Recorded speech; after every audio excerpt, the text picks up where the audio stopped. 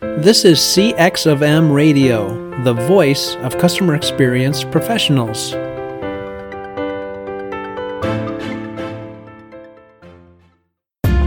Welcome to another episode of Press 1 for Nick.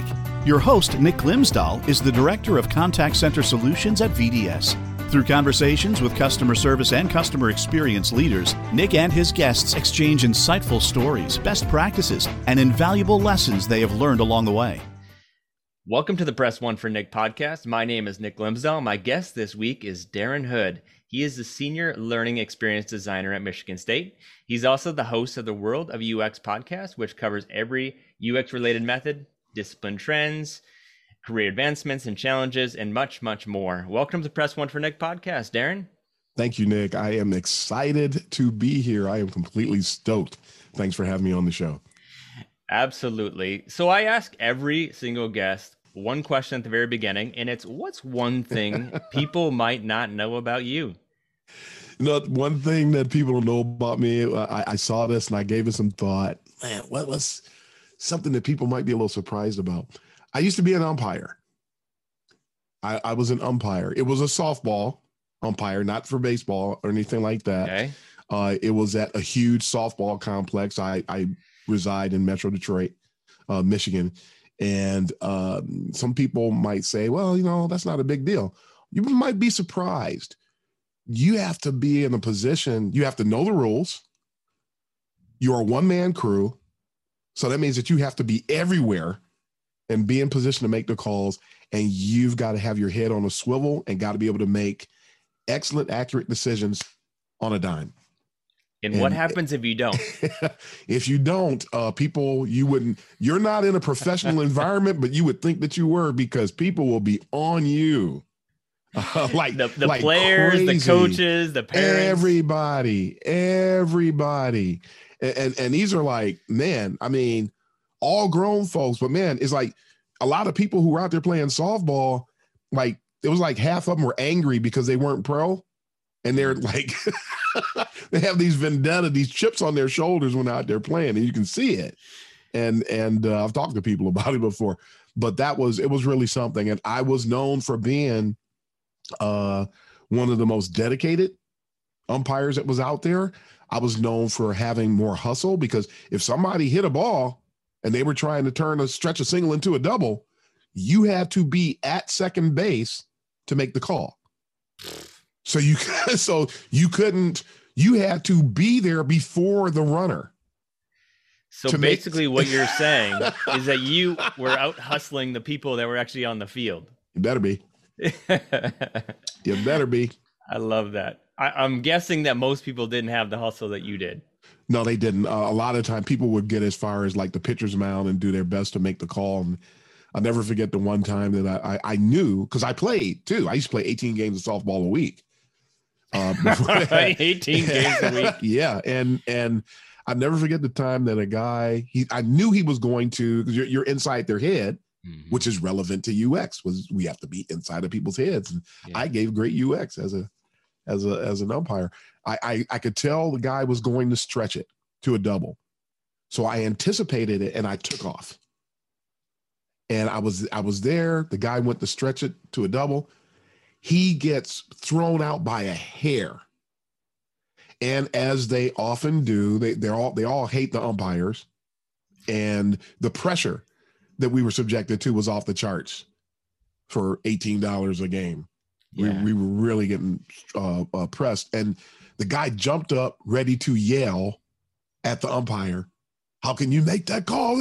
And he turned around. I was standing right there looking at him. He was like, he was a foot from me. He just shut up because he knew I was there and he knew my reputation. Yeah.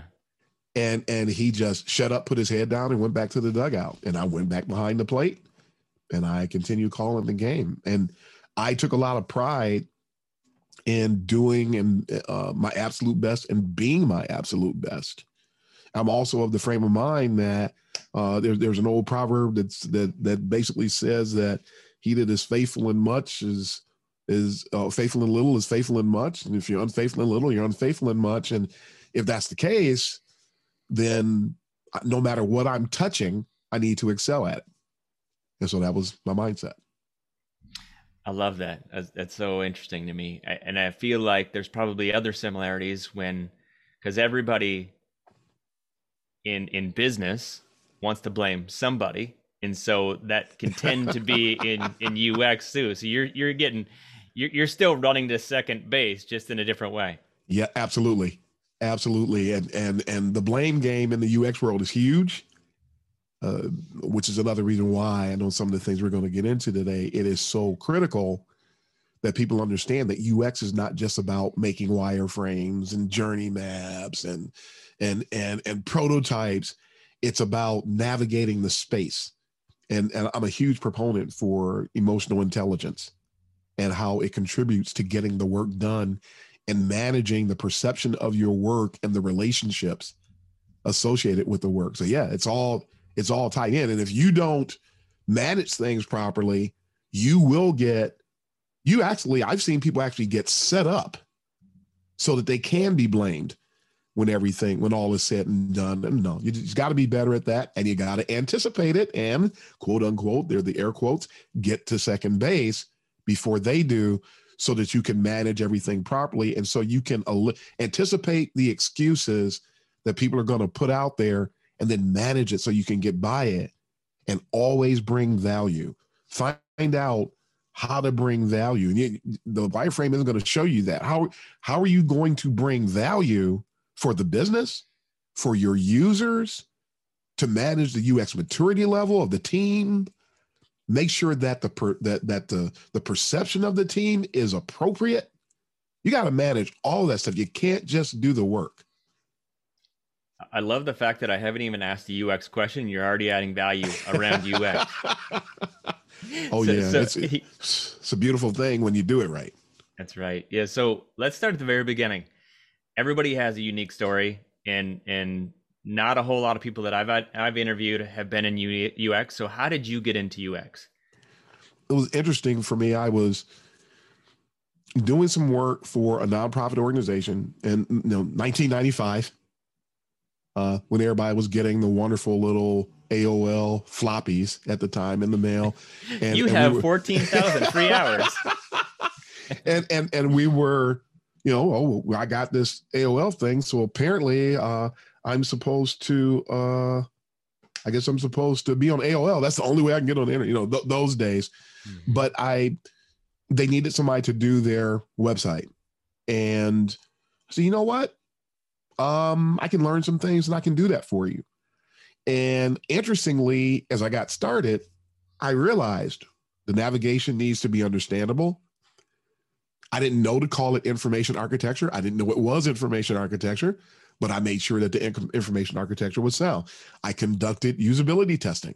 I didn't call it usability testing, but I did want to make sure that I wanted to validate the design direction that I was going in. I wanted to make sure that things were scannable. I didn't call it scannable, but I wanted to make sure. So long story short, and unbeknownst to me, that was my entry point.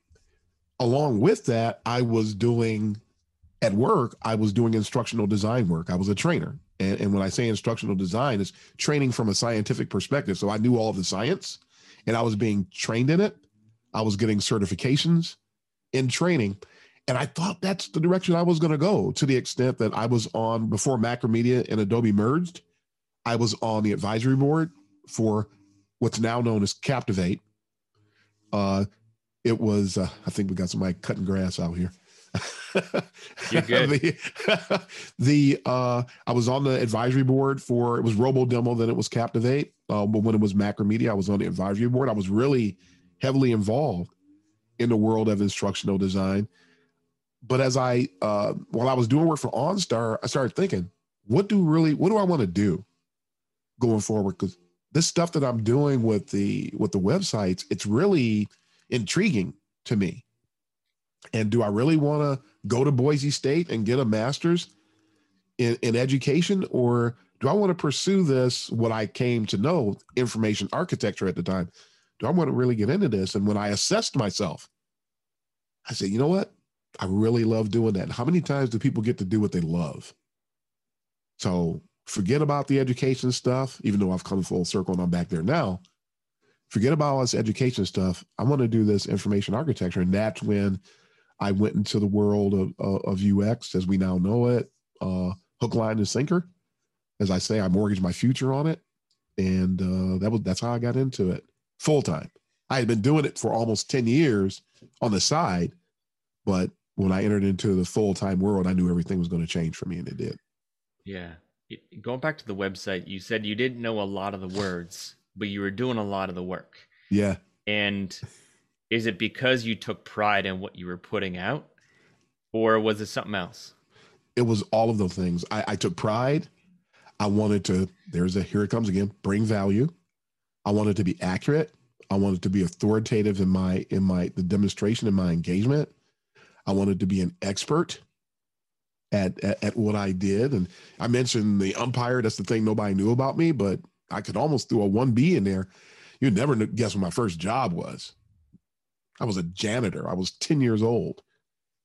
Wow. And when I cleaned those toilets, I wanted them to be the absolute best. So I've been like that for like eons. I've been of that frame of mind. So I wanted to do and be my absolute best.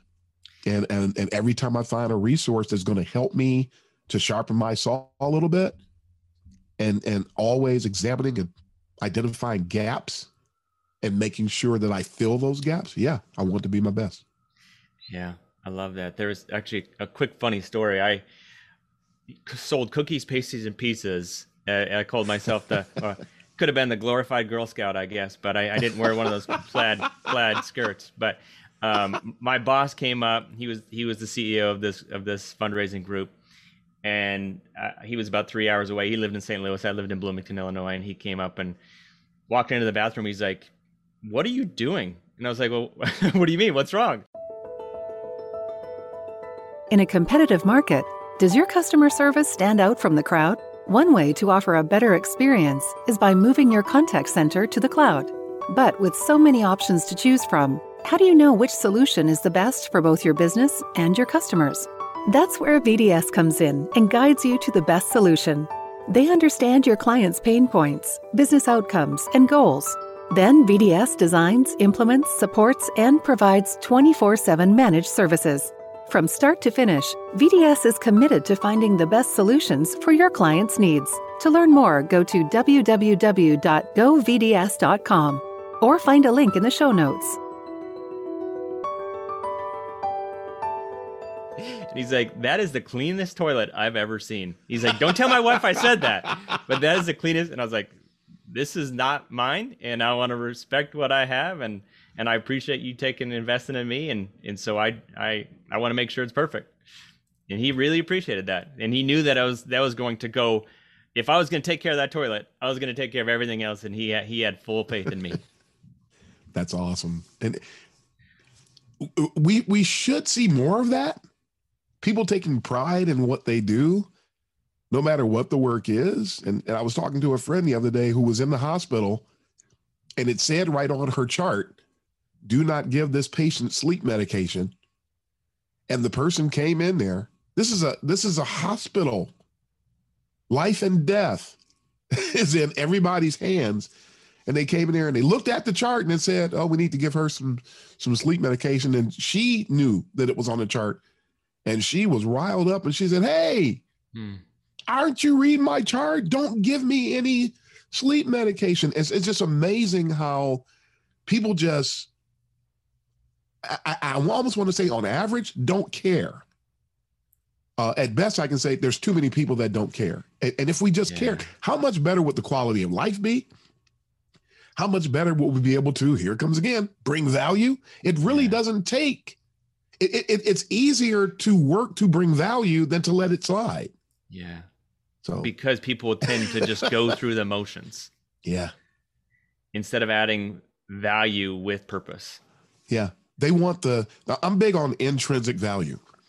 And they want you have your extrinsic and your intrinsics at work. And they've got to give you the check. They agree to that. So there's your extrinsic. But what about the intrinsics? And I think people need more drive when it comes to intrinsic elements. You're going to get your check. How about the satisfaction, being able to sleep well because you know you did a great job? How about being excited about the look on a person's face because of the delight that you drove for them, because of all the effort. How about things like that? How about being excited because of how you inspired and energized your team members?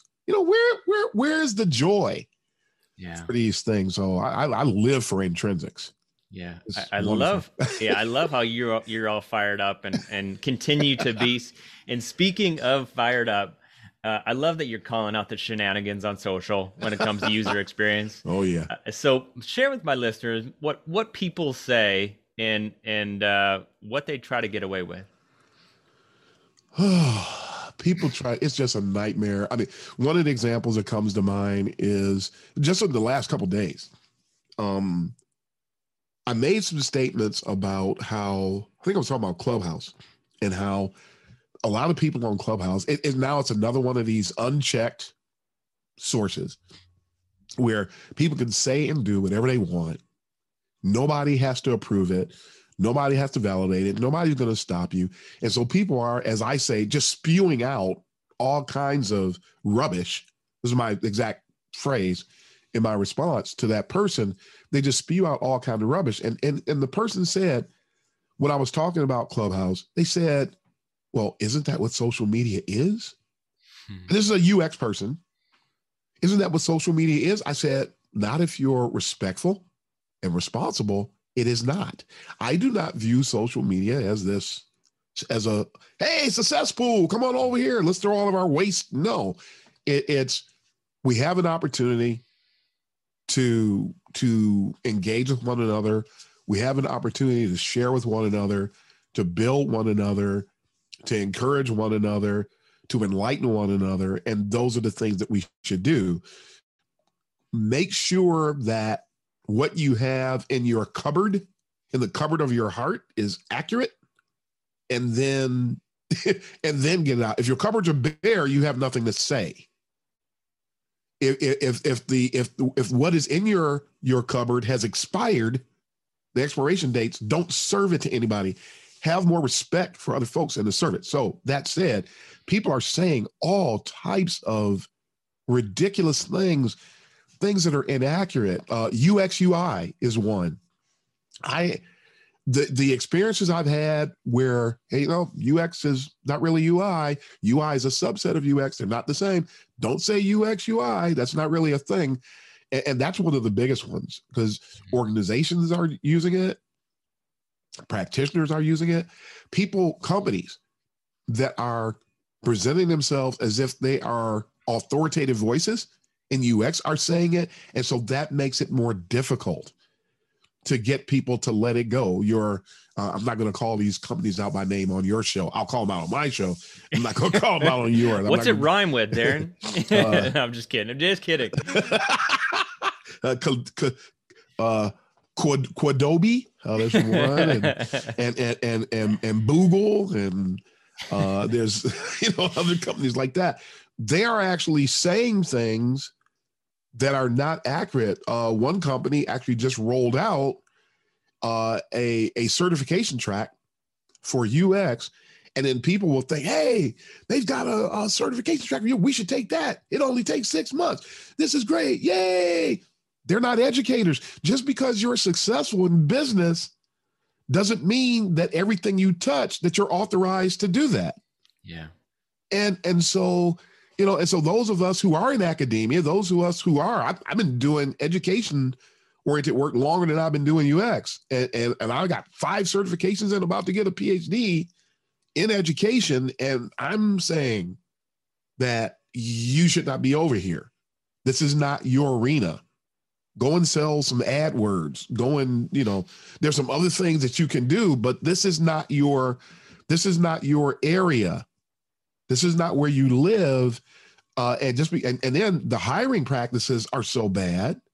A lot of people are sharing bad information on social media about hiring practices, and it's setting very bad expectations. The boot camp folks of the world, you can learn UX in 6 months, 9 months, and we guarantee you a job. This kind of stuff is on social media.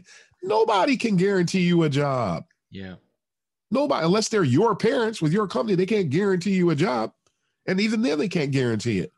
So truth be told, it can blow up a week afterwards. So it's a cesspool on social media, and I try to bring the voice of reason, right the ship. For a while, I said Medium is terrible. There's so much bad information, and a lot of the new people don't have a filter, so they don't know. It's not their fault. They don't know that this information is bad until they learn about it. And I was talking about how bad Medium was, and it finally hit me one day. Well, why don't you go start writing for Medium and posting? Oh, well, so that's what I did. So I have just recently started. I slowed my roll the last 3 weeks or so, but get some information out there that folks can tap into. The sad thing is, people will still embrace the bad information and will bypass the good stuff. Yeah. So that's the only bad thing about it. Yeah. If there's 100 articles of bad UX advice on there, you're one of them. You're one out of 100.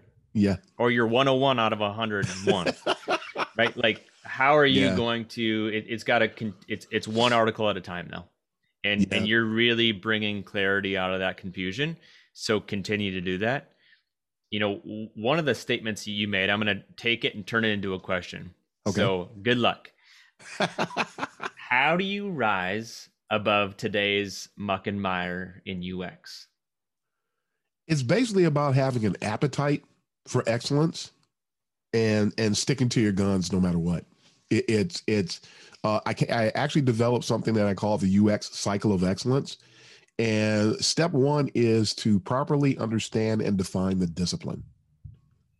A lot of people are not succeeding, whether it's getting a job, whether it's getting the proper education, whether it's posting good things on social media. These things are happening because people don't understand the discipline. Their understanding is all over the place. So if people will subscribe to excellence, it will put out a lot of fires. There's a lot of terrible information, but which is worse? The one person who posts the terrible information or the 1,000 people who like it? I think the answer is yes. So if somebody who's saying something, if somebody was running around saying the sky is green, they wouldn't get anywhere because everybody knows the sky isn't green. Although a handful of people would think this person is a revolutionary. Right. The way that things go today, in general, though, I think everybody will understand what I'm getting at is that if nobody believes embraces or values the muck and the mire has nowhere to live. So therefore, if a person contributes to excellence, or I should say focuses on excellence, that's going to take care of a lot of issues. Absolutely. If you mentioned hiring at the beginning, so if a listener is trying to hire a UXer today, how do they decipher between the real UXer and the fake one? This is a part A and a part B. Part A is stop trying to hire UX people, and B, bring somebody in that knows how. You are not going to, if you don't know the best way to shop for a car, take somebody with you. Yeah.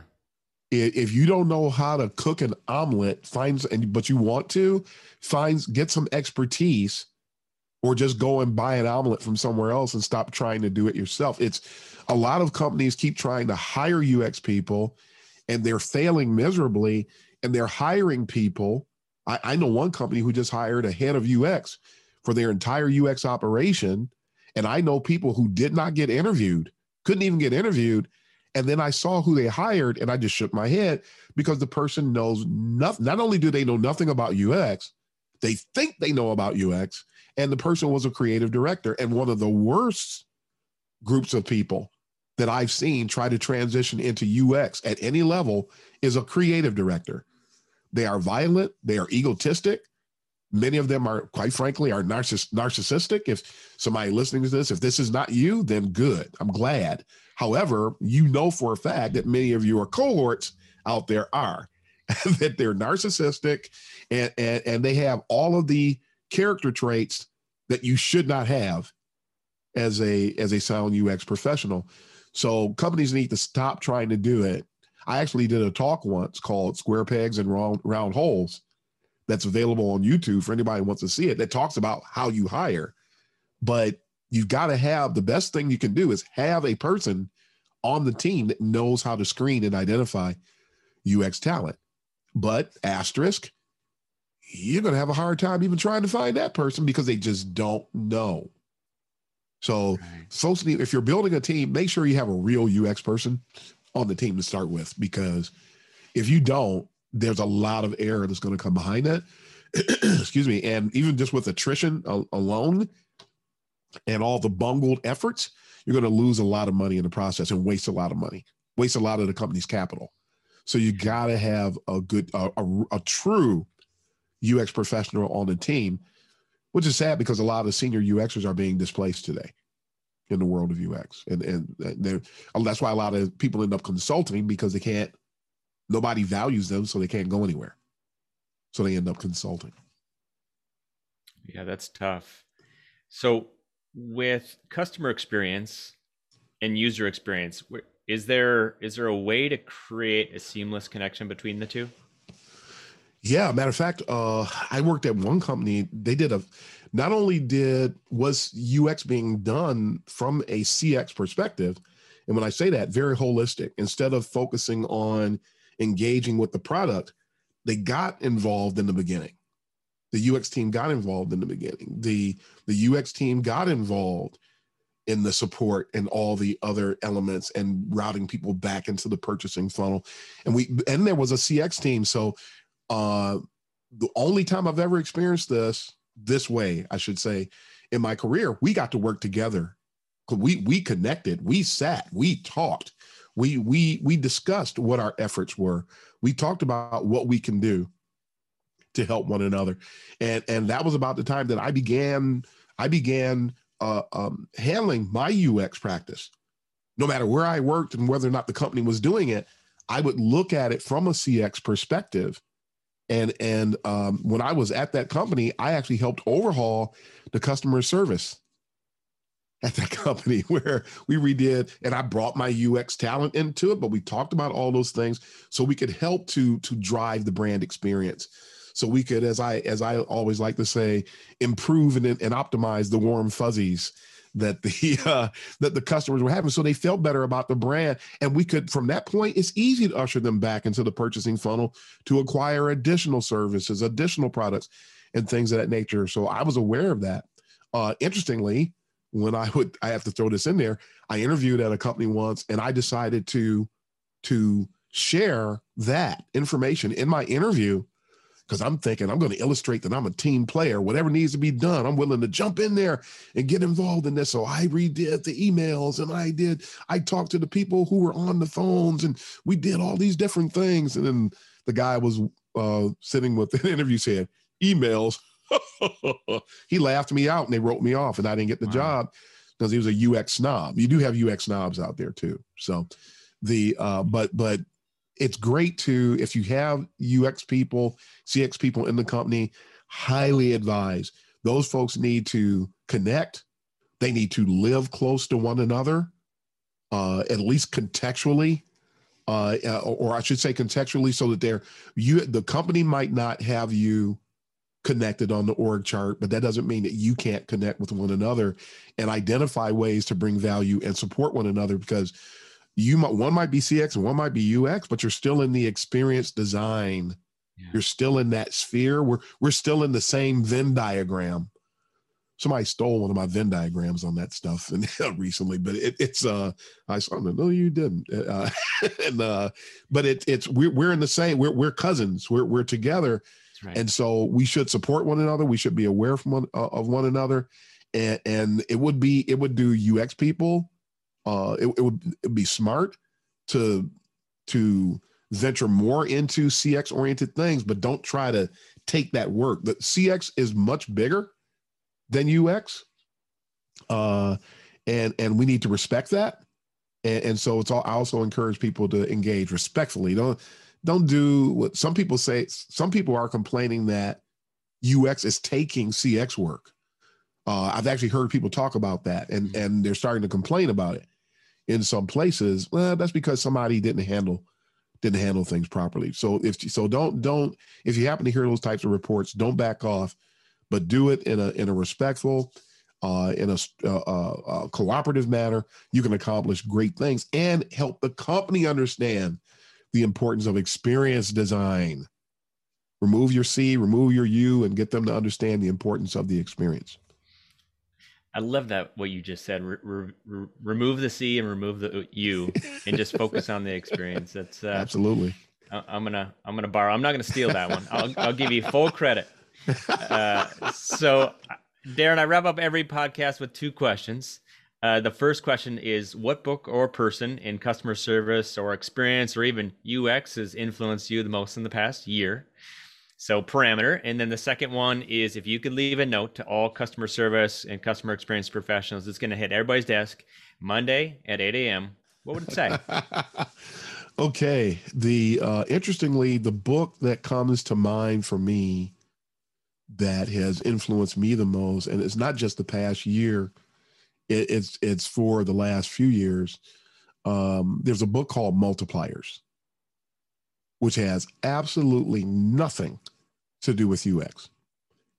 The book is about how you can best impact people for their benefit the absolute most. And it's looking at things from a leadership perspective, but everybody who you encounter they're not under your authority, so to speak. They're not your subordinates. But that doesn't mean that you can't impact them. And I just love, if I remember correctly, the author's name is Liz Wiseman. It is a phenomenal book. And it doesn't just talk about the traits that you need as a person who is a multiplier, but it talks about the different components and the different things that are manifested when somebody is like a detractor, the person who is taking away from or suppressing someone and keeping them from being their best. So this is a book that I always have. I actually stopped buying print books. All my books are on digital. So that way, everywhere I go, my library is with me and I can dive into that book and I can get a few little tidbits and then go on my way on demand. But that book helps me a lot. It's at the core of who I am and what I do. And I like helping drive people. I like helping build people. That's my big intrinsic value. I want to see people get jobs. I want to see people overcome the obstacles. I want to see people get better. I want to see the business do better. I want to see users do better. I just love seeing people do better, period. That's at the core of that word better.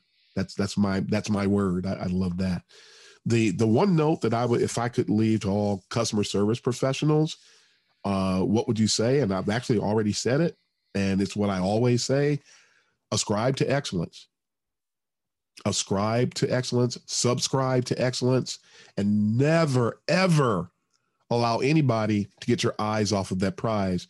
Because when you focus on excellence, you benefit yourself and you benefit everybody else. That you will never be a detractor. You will never be a weight. You will never be the thing that needs to be cast off so that the ship can sail better. You'll always be the thing you always be the wind in the sails instead of the weight on the boat. So always, and identify sources that will help you be better, that will help you be excellent, and building what I call I don't call it, somebody else actually, personalized learning network. Have those resources identified to help build you. Keep tuning in the next podcast. Keep these things. So because there's a lot of folks out there that are not interested in you. They're interested in themselves. Yeah. And when you find folks that are selfless, who are looking to build you, you've got something that's worth its weight in gold. And so we got to treasure that, and then just keep building, keep more and more excellence, and realize that you will never arrive. Never. I love it. Never arrive. Darren, what is the best way for my listeners to connect with you? Oh, wow. There's my podcast, The World of UX with Darren Hood, available. Nick and I are in the same network, CXFM Radio Network, and you can find our podcast anywhere. A lot of people connect to me on LinkedIn. It's like I actually have to stay away from LinkedIn on the weekends because I'm so busy. It's just too much going on out there. You're just famous, man. But I am out there. I've got the UX Uncensored YouTube channel. Is relatively new, and we're in the process of producing a lot of new material. So if you want to learn more about CX, you'll be able to come out there and tap into things. The uxuncensored.media.com. You can see some of my recent posts, blog posts that I put out there. They're all relatively short. I try to keep the reading time 6 minutes or less currently, so you can get through those things pretty quickly. Look forward to folks engaging out there. Help me to get that stuff be more visible out there. It's I'm trying to cut through the muck and the mire, and so I can't do it alone and need some help. But those are the best places to find me. I'm on Twitter. I'm on Instagram now, both also as UX Uncensored. So I am everywhere. You can say. That's awesome. So I would recommend everybody creeping in a good way on all the social channels for Darren Hood. Follow that podcast. And Darren, thank you so much for your time.